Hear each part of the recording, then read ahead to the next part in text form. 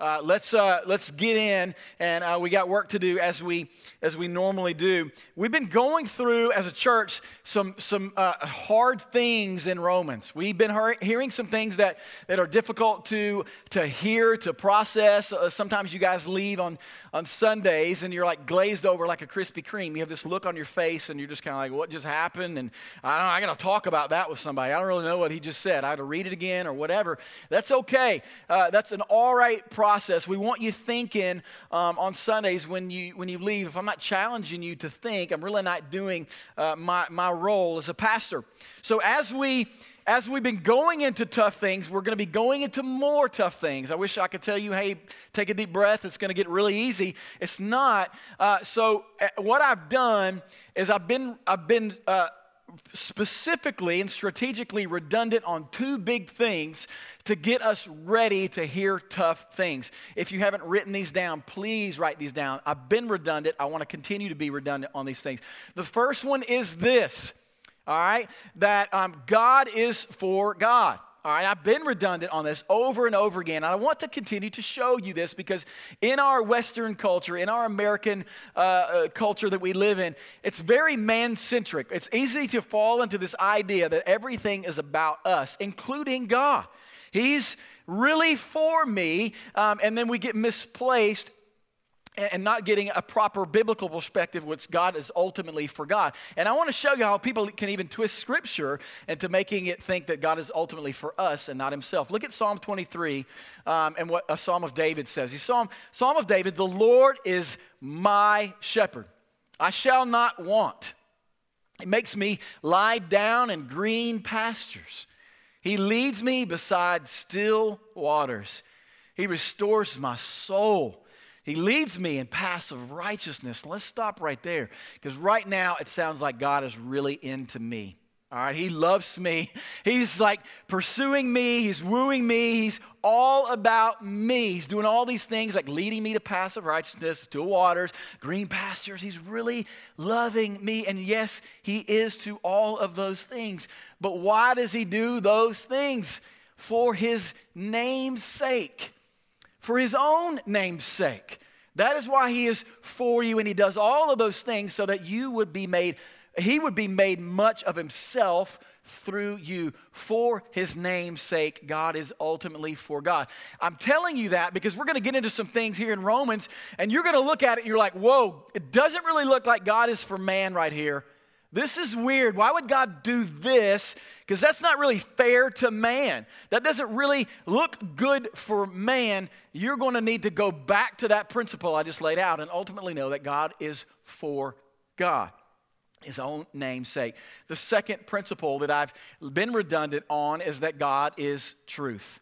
He is the truth of what we are seeking, not our emotions, not our feelings, not traditions, not what Granny told us, not what my friend told me and he reads the Bible. None of those things define what we think to be true. Simply, God is truth. And what we're trying to do in Romans is say, God, teach us your truth.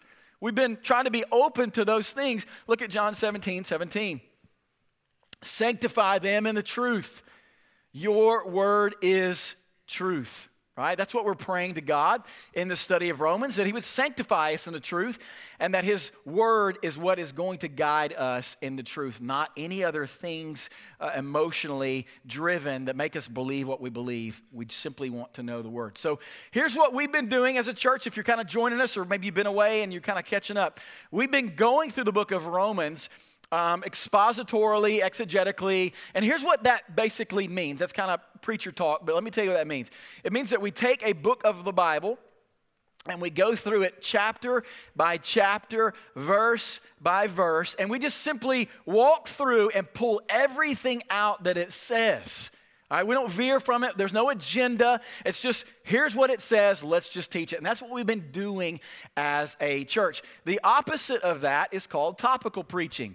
And that would be when maybe we could just take a topic in the Bible, like prayer. for instance. And we did this, and we grab a bunch of passages from different parts of the Bible that support the topic that we're preaching. There's nothing wrong with that, all right? We do that sometime, as I stated. But we are committed to giving you and feeding you a steady diet of expository preaching, because here's why. I have to preach the full counsel of God, and when we preach like that, it ensures from you to me that I do not skip the hard things. All right, I'm committed to them, and I'm not going to steer around them and go around them. This is just a hard road that we have to go down in Romans 9, and we just can't get around it. It's kind of like going to Destin. I got to drive through Alabama. I don't really want to do that, but it's just a necessary thing that we do going through this. So that's what we're going to do in this passage and as we continue to go through. If I had this goal that on Sundays and I stood up on stage and I said, hey man, I don't want to ruffle any feathers today. I want peace. I don't want any tension. In fact, a win for me today would be that everybody leaves and pats me on the back and say, good sermon, brother RC, right? If that was the goal of what I would do, I would never teach about homosexuality, sex, predestination, election, money. I wouldn't talk about those things at all. Right? That would offend you, and that would put us on different paces. So that is not what we're committed to doing. We are committed to teaching you the full counsel of God, and that is what we're going to do, and that's what we're going to continue to do. That's our church, and that's the heartbeat of our church. So Romans 9 is one of those hard chapters. It's one of those roads. It's kind of like I-24. You want to avoid it at all costs. There's no other route around it. But we're going to drive right through it. If Romans 8, we said this repeatedly, that Romans 8 was considered the best chapter in the Bible. All right, well, Romans 9, in my opinion, is the most difficult chapter in the Bible. The most difficult. Not because it's hard to understand, but it's simply hard to accept for a lot of people. I know a lot of godly, Jesus-loving Christians that have a very difficult time with the theme of Romans 9. The theme is election. It's the doctrine of election. And some of you are like, what is he talking about? We're talking about the presidential election. What's he saying? No, we're not. We're talking about biblical election. And this might be new for some of you. And really what the doctrine of election is, we talked about it a couple of weeks ago, and it simply is this. It is the act of God where he sovereignly chooses to save and put his affections of love on some before time begin, not based upon any merit or works that would be seen, but based upon his good sovereign glory. All right? God has said, I'm going to save some, and I'm going to pass over others. And I'm going to do that based upon not what works of man will do, but by my own good glory. This is what I'm going to do. So it is a hard chapter in the Bible. I already stirred up some things, but because it is a hard chapter, a lot of pastors, a lot of Christians, a lot of churches, they'll try to avoid it because it is so difficult, and they'll come up with a couple of routes to kind of get around it, so to speak. The first route would be to act like it's just not there. All right, Romans 9's up here. I'm not looking at it, I just want to love Jesus. I don't want to talk about these things. And they just avoid it at all cost. The second route that a lot of people do take in this understanding of election is they will say this is an Old Testament principle. Romans 9 is talking about the election of Israel as a nation, and it has nothing to do with individuals in the New Testament. We believe at Life Point Church that both of those views are wrong routes, and we are going to preach that it is the sovereignty of God and who he chooses and who he elects, and we're going to unpack that all through the book of Romans and Romans 9 specifically. So that's where we're going to go. Let's go to what I want you to know, because some of you, when I start talking about election, some of you you've already embraced this. It's just something you've heard before. It's not new to you, and you just wrap up in it, and you're like, man, I sleep well at night. I trust the sovereignty of God, and I know he's God. He's bigger than me, and I just love this doctrine. I'm all good with it. And then there are others that, like I said, they love Jesus. They've been processing for a long time, and they just struggle with this. A lot of Christians struggle, especially American Christians. They put up the biggest fight against the doctrine of election, and I want to tell you why. In the culture that we live in, the American society, we are big on self-determination, self-power. There's power in you. Be all you can be. Have it your way. You can be a self-made millionaire. You can pull up your bootstraps, white-knuckle your way to success, and you can obtain everything that you absolutely want. That is what our culture teaches. So then inherently, we learn those things all our entire life, and then we get to our salvation. We have a very tough time in believing that we wouldn't have anything to do with our salvation. Are you kidding me? I've got to get some credit there. I have to have some power. So we fight against those things, and we are pushing back against what Scripture ultimately says. Let me tell you about how my encounter, my understanding to this doctrine. About 4 years ago, I was not a pastor 4 years ago. I'm a churchgoer, loving Jesus, growing, and I'm sitting in seats like you guys. And I'm in a Bible study, and they're discussing salvation. How do people get saved? What's the process? And how does it work? And God, and we're talking about these things. And this guy, during the group, he looks up at me and he says, "Hey, did you know that God actually chose you before you chose God?"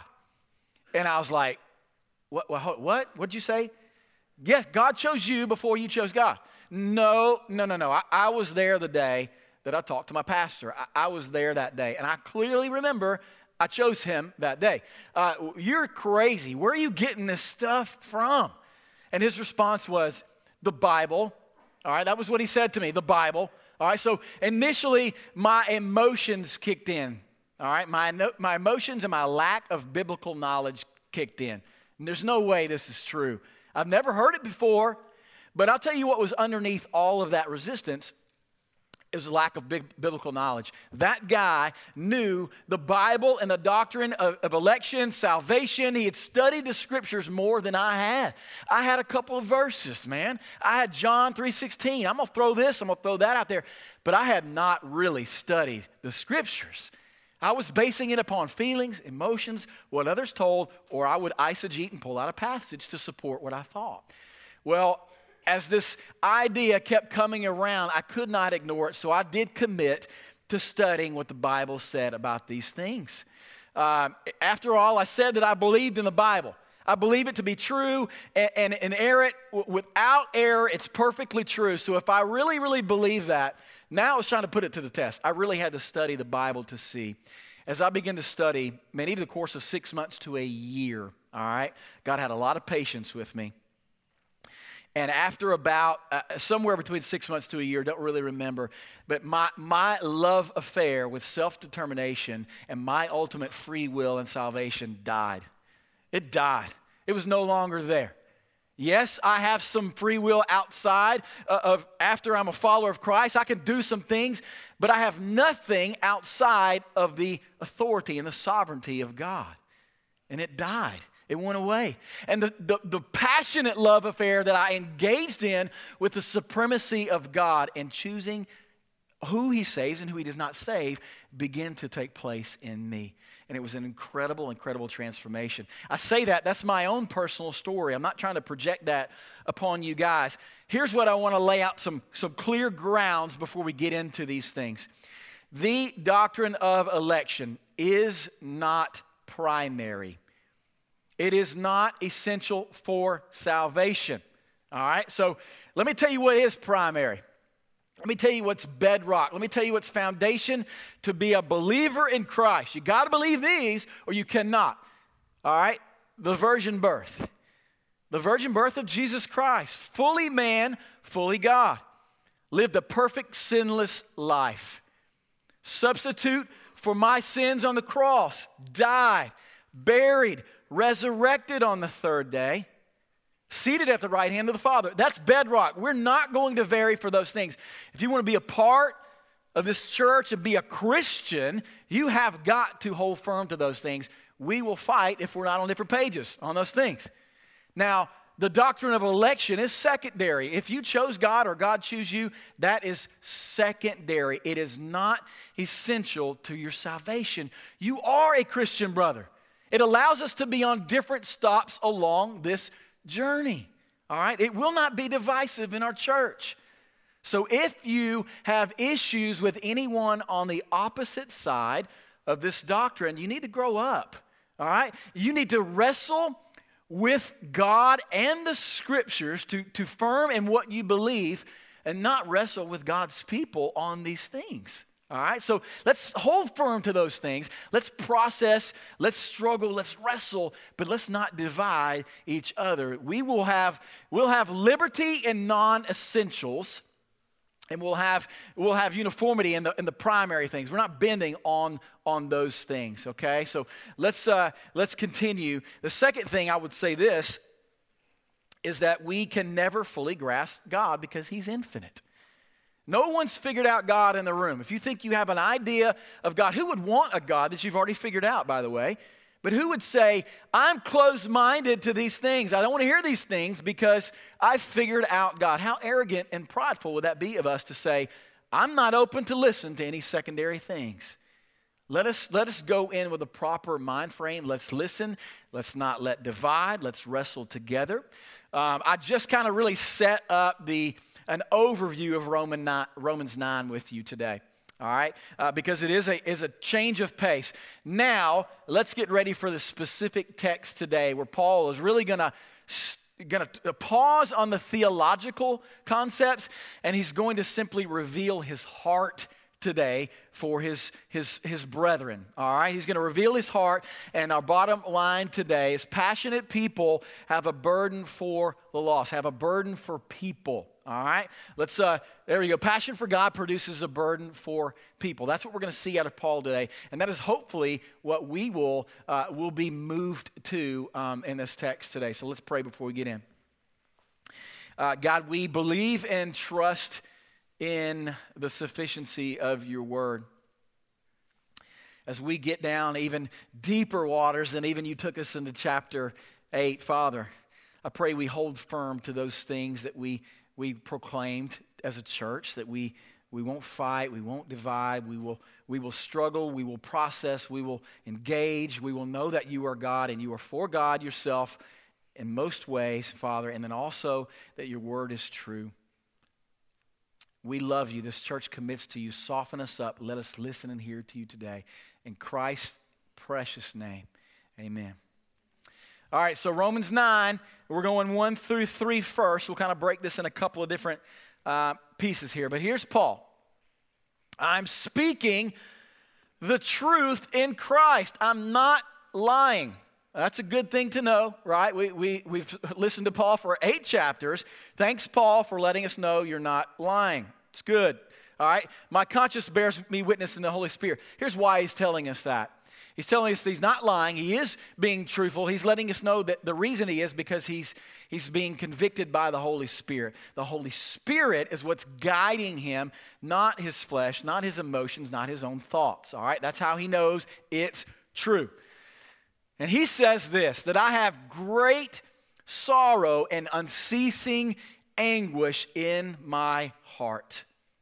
For I could wish that I myself were accursed and cut off from Christ for the sake of my brothers, my kinsmen, according to the flesh. Why does Paul have sorrow? Why does he have great anguish? Why does he have unceasing anguish in his heart for his kinsmen, his brethren, his fellow Jews, the Israelites, all of his ethnic brothers?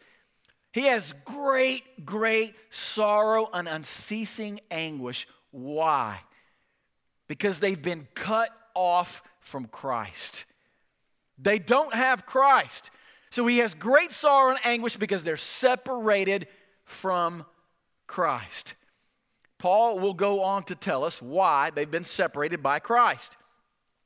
Those two things are, well, before that, you might be thinking right now, okay, why are they separated from Christ? Isn't this God's chosen people? Didn't God set aside the nation of Israel to save? Isn't that what's going on here? He gives two answers. The first answer is this, that the Jews had rejected Jesus. He had become a stumbling block to them. They rejected him as their Messiah. They refused to declare him Lord over their lives. So they'd done all of those things. So yes, they're cut off from Christ. But the second answer is more important. Why those Jews were cut off from Christ. And he answers that in verse 6 by saying this. Not all Israel is true Israel. Not all of the ethnic people who were born in Israel are the really true spiritual Israel. I've set my affection on some of Israel, but not all of Israel. That is what he's going to teach us next week in 6. We'll get down there shortly. All right, now here's something else you might be kind of thinking, that Paul ended up chapter 8 with a lot of promises to us. A lot of promises. He gave us that golden chain of salvation, that he foreknew us, that he predestined and predetermined us to look like Jesus. He called us, he justified us, and he's going to glorify us. A lot of promises. He says that nothing will separate you from Christ. You're conquerors. There's no condemnation. So he ended it with a lot of promises. All right? And now we see that God's chosen people of Israel, that some of them are cut off from Christ.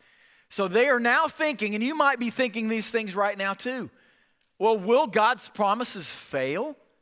If God promised to save Israel, and now they're rejecting him, and they're cut off from Christ, has God's promises failed?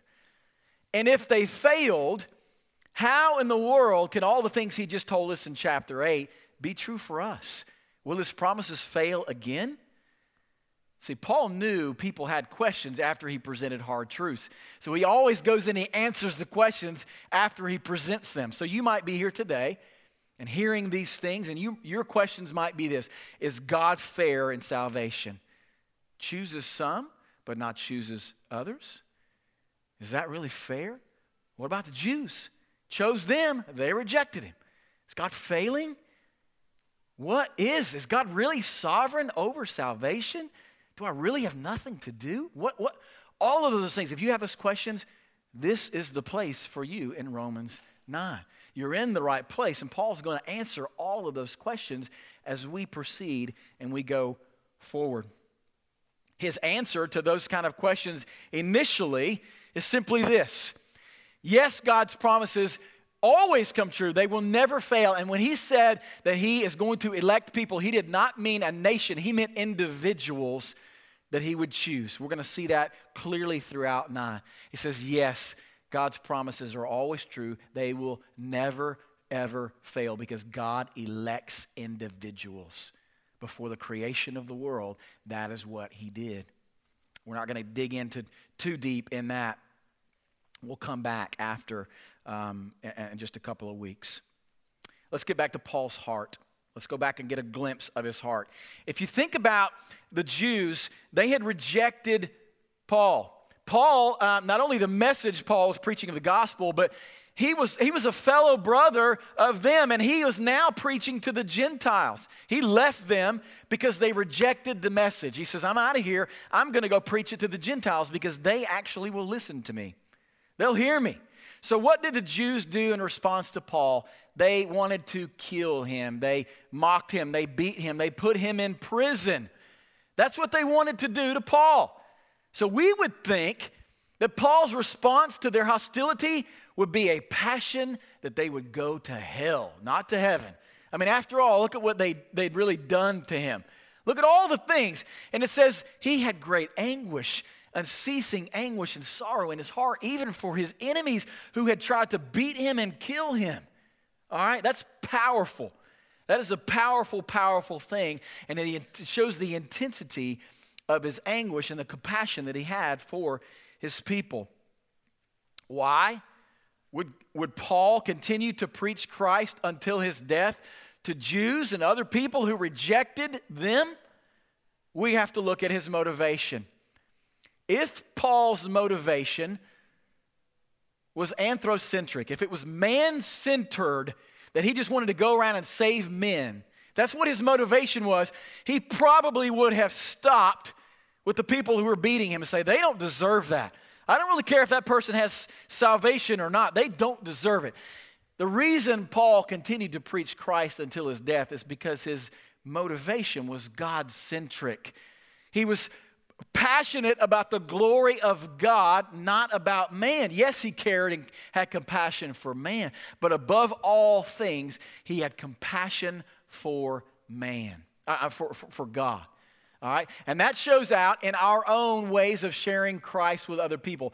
If it's man-centered, and you think that going around is just to save people, and it's just you and man saving people, let me tell you what's going to happen. Your judgmental heart's going to creep in really quick. And you're going to find a lot of reasons that you think that person does not deserve salvation. They don't deserve to hear about Jesus. I'm kind of indifferent to them. They're wicked. They are just so far from God, and I just don't think I want them to know Jesus. But if your motivation is God-centric, if you really want to proclaim the glory of God in the world, you will preach Christ to anyone, and you'll look at the world as a people that do not need to be conquered, but a people that will need to be redeemed, right? You're after the glory of God, all right? That's the whole purpose of that. His motivation was good. Let's look at the intensity of his anguish. He's not just sad. I mean, he's not just like, I'm really bummed out. My brothers, ethnic brothers, my kinsmen are going to go to hell.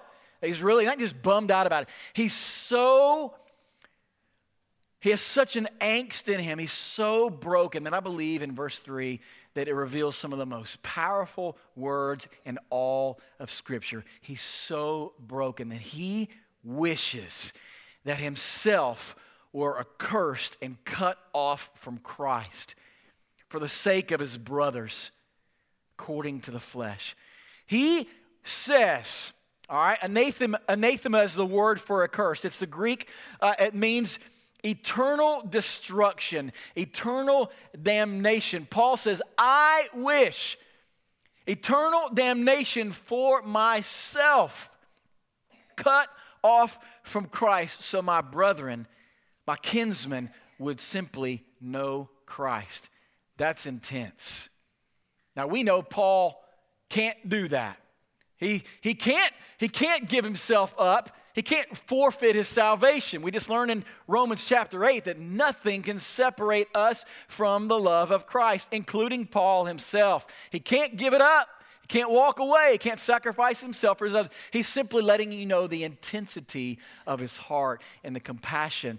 He is burdened, and he's willing to give up his eternity.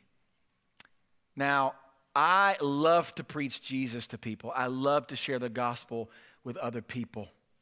But if I'm being honest, I don't know if I'm ready to give up my eternity for other people to know Christ. Maybe a kidney I might give you, all right? I might give that up. Eternity, I'm not there. I don't know if I'll ever be there. I think it's safe to say for most of us in the room today, you're not there either. All right? You're not sacrificing your eternity, right? So somebody else would love Jesus. Yeah, you want him, but you don't want to sacrifice your own. Rest for a moment, because I'm not asking you to give up your eternity, okay? Take a deep breath. You can't do it anyway, by the way. Just said that, Romans 8:28. Can't do it. But here's what I want you to know. I am asking you, and I do pray that you would be willing to give up a lot of things so that people may know Christ and they would win souls for Jesus. Give up things like money, time, preferences, hobbies, job, possessions, pride, idolatry, anything that would keep and prevent you from proclaiming and sharing Jesus Christ. I pray that you would have a burden for lost people, that you would be willing to give up anything earthly, not eternal, anything earthly for the sake of others knowing Jesus Christ. I pray that you start having a burden. There's a guy, a pastor, he was doing a sermon, And he walked up, simple message. He said, I got a message for you today. It's 3 simple points, and then I'm going to get out of here. All right? He stands up to the congregation. He says, all right, first point, number 1. There are millions of people on the course to hell right now. Point number 2, hell, hell, hell. Point number 3, most of you are more shaken up by the fact that I keep saying hell than you are about the millions that are going to hell. Now listen, when I look at Paul, I don't have that burden. I don't have that intensity of burden. I pray that God would give it to me. And I pray that God would do the same thing in you. And that's where we have to start. This is not a manufacture, white knuckle, I got to do better. I have to have a better heart for the lost. Your first step, my first step is, God, give me a burden for lost people who do not know Jesus, who are cut off from Christ. Pray that persistently, but be careful, because he'll give it to you, and then you got to go do something about it. And you can't sit on that anguish. I believe that Paul's teaching in this passage that we are obviously to share Christ with those in our affinity. Those are people, our kinsmen, even maybe it's relatives that you have that don't know Jesus, and you just simply say, I wish they would love Jesus, but you never tell them about Jesus. I wish they would go to heaven, but I'm not going to be the one that does it. I don't want them to think I'm judgmental. How much do you really care about their souls? I believe Paul is telling us to have a great anguish to share Christ with people in our groups, our affinities. Maybe it's your workplace, friends, neighbors, sports teams, schools, students, wherever you're at, those 9 to 10 people that God has put in your life, I believe he's telling you to have an anguish in your heart that you would get up and you would share Christ because you have a burden for their souls. I also believe that this has global implications. It doesn't just stop at the local 9-10 affinity groups. He obviously wants us to have a burden for the nations, the world. The church is not feed America first, all right? That's not what we do. We are to have a burdened heart for the Belgians, the Chinese, the Japanese, the Brazilians, all right? The Thai people. Everywhere we go, we are to have a burden for lost people simultaneously while we have a burden for the local ones in our affinity groups. That is what Paul is sharing. If we stop sharing, our flame burns out. Now, I don't mean lose your salvation, but it becomes a flicker. You know how you could tell? Oh, let me tell you, yesterday, I was burning wood in my backyard. And, it was tough to burn yesterday. It was green and windy, and the wood was still a little bit wet. So I'd start the fire, got it going, and every time I kind of check out just a minute, that thing would start to die down. It just would start to go away because nothing was igniting that flame. It wouldn't keep going, so I had to keep throwing gas on it, sticking other shrubs in there to kind of keep the flame going and going and going. You know how to tell that something has a bursting flame in it? Is if it's igniting other material. If it has a flame, it ignites other material. And a church and a believer who does not ignite other material, your flame will burn out. And I'm not talking about salvation. Your flame is flickering. And if you don't feed it, if you don't go ignite other material, other people in the world with your flame, it's going to burn out. You have got to feed it. And there's people in this church that I know, I see, I talk to, and man, their flame is burning bright. You can see it from a mile away. They talk about Jesus everywhere they go with their friends. They talk about, I'm really investing in this friend. I want him to know Jesus Christ. And they're burning, their flame is bright, and they're constantly feeding the flame. And every time they share Christ, every time they talk about Christ with others, their flame gets brighter and brighter and brighter. And it not only ignites the one who's connected to it, it ignites the own person. It makes their own flame bigger. And then there are those who have a barely flickering flame. Christ set a light at your conversion. It's just barely flickering. Just kind of sits there. It doesn't do anything. No one can see it. You savor the Savior of the world for yourself. You don't get out. You don't go. You don't talk to anybody about Christ. No one can see your light. And you say things like this: I'm in a spiritual funk. I've been there for about 5 years. I'm not really growing. I don't know what's really wrong. I think I need a new Bible study. No, you don't. You need to get around other material and let your flame ignite someone else. And when it bursts into flames, your own flame grows greater and brighter and brighter and brighter. You have to feed that flame. And that is how you must go out and evangelize and share Christ. Because it's not just for other people. I know that's what we think so many times. Man, that's just for other people. No, that's for your own soul. That's for your own sanctification. Some of the greatest moments in my entire life is when I get to share Christ and I see God's saving power take that call and message and bring it to life. It ignites me like crazy. It says, I'm as much of a victor as that guy who just won Christ because God saved him. I want you to experience that. If you in the room and you lead people to Christ and God saves, you know what I'm talking about. It's the greatest feeling ever. I want everybody who knows Jesus to experience that. Ignite your flame. Feed it before it burns. All right? Let's keep going. Because in this, let's go back to Paul's heart. Let's go back to Paul's heart for the Israelites and see more about who these Israelites really were and what Paul says. They are the Israelites, and to them belong the adoption, the glory, the covenants, the giving of the law, the worship, and the promises.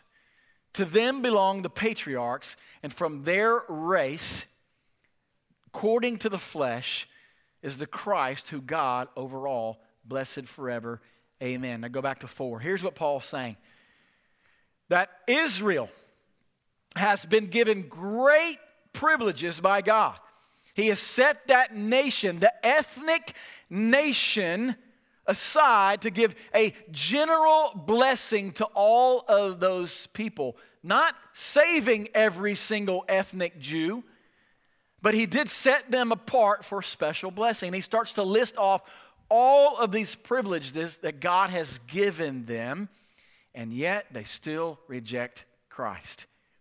They had been given everything. They had gotten these things. Belongs the adoption, not adoption for salvation, but adopted the nation for a general blessing. He had given them the glory. He had revealed the glory of himself in the tabernacle. Remember the holiest of holies, that place where people, the high priest, could see God's glory? He had given them that. He'd given them the covenants of all the great patriarchs, of those who would follow God. He'd given them the covenants, the promises. He had given them the law. He had given them the Mosaic law to say, here's the law. You're never going to be able to obtain it. Look at it, because this is what Jesus is going to fulfill for you. He'd given them the worship and the temples and the promises, all of the things that he said. I'm going to give you a Messiah. You're my people. In verse 5, he continues with the blessings. To them belong the patriarchs. All of the patriarchs, the great heroes of the faith, Abraham, Moses, David, and so on. All of the patriarchs, but the greatest of all was a great advantage, and that person was someone of their own race, of their own flesh, the Christ who was God. He had given them all of those things, and yet they still rejected Jesus. Why? Why? Did they not have enough evidence? Did they not have enough proof? Hey, this is the Messiah. And they wanted to kill him. This goes to show you that coming to Jesus Christ, being saved by God, is not an intellectual assent. You don't get enough evidence of all, you gather up all the things and you get them together and you say, wow, God, you've presented a great case to me here. I think now I'm going to choose you. The Israelites had everything. and they were spiritually blind. These Israelites were not true Israel. God had not set his love and affection on them, and that is why they rejected him. They had tons of privileges, and they did not have Christ. There's some agnostics in here today. You don't know what to believe about God. You're just kind of indifferent. There's some intellectuals that are sitting around waiting for more proof, more evidence of who God is. Before I give my life to this Jesus, I need more. This was me when I was before a follower of Christ. I need to know more. Give me more. Make a better case before I lay down my life for anyone. And listen, you don't need more study. You need surrender. That's all you need. You need to cry out to God, save me. That's all you do. God, save me. There's nothing that you can do to save yourself. That's why in Romans 10, Paul will cry out about these Israelites. It says, God, save them. Just save them. Now, clearly, Paul had just talked about predestination and God's sovereignty, and he knew that God had already determined who that was, who he was going to do that with. But Paul's response was not elitism, not pride, not arrogance. He didn't walk away and say, God's going to do what he's going to do. I'm out. He'll pick who he wants to pick. I'm out. No, Paul reveals his heart. He says, save them, God. I know you're going to do your will, but save them. This is what my heart says. And this is a lot like our American culture now, the supreme privileges that you and I have in living where we live. We're just like the Israelites. Walk outside the doors, throw a rock, you hit a church pretty quick. Get out your phone, your device, you can pull up 6 translations of the Bible. Some of you have 6 Bibles at your house. Some of you have really, really big Bibles, all right? We have church. We have worship. We have an awesome band. We have the full revelation of God. We have Old and New Testament. They only had old. They had everything. We have all of these crazy spiritual blessings. We don't have to fear today of being beaten. I don't have any fear right now that someone's going to come up and clock me. You can be a Facebook evangelist, and you don't have to worry about somebody coming to hunt you down. Amazing privileges, freedoms that we have. You can get your Creek t-shirt out there in the lobby of the cafe. You can rock your Way FM on the way out.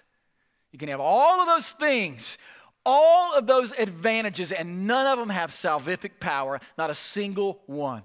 And yet some people are still even resting on their membership of the church and their baptism to save. None. Only one name saves. It's Jesus Christ. It's the only thing, and may we always stay rooted in that. Man, as we close up, I absolutely love and adore this church. I can't imagine being anywhere else. I'm humbled to lead it. I have deep affections for you to know God more than you know.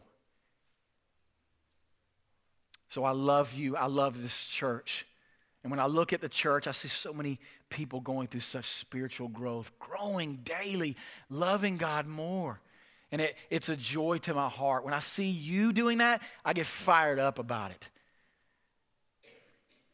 If I look at this church, and if I'm being honest, and I look at the church and I see in the book of Acts, and the different church plants of Paul in the epistles, when I look at those churches and I look at this church, I see some different things.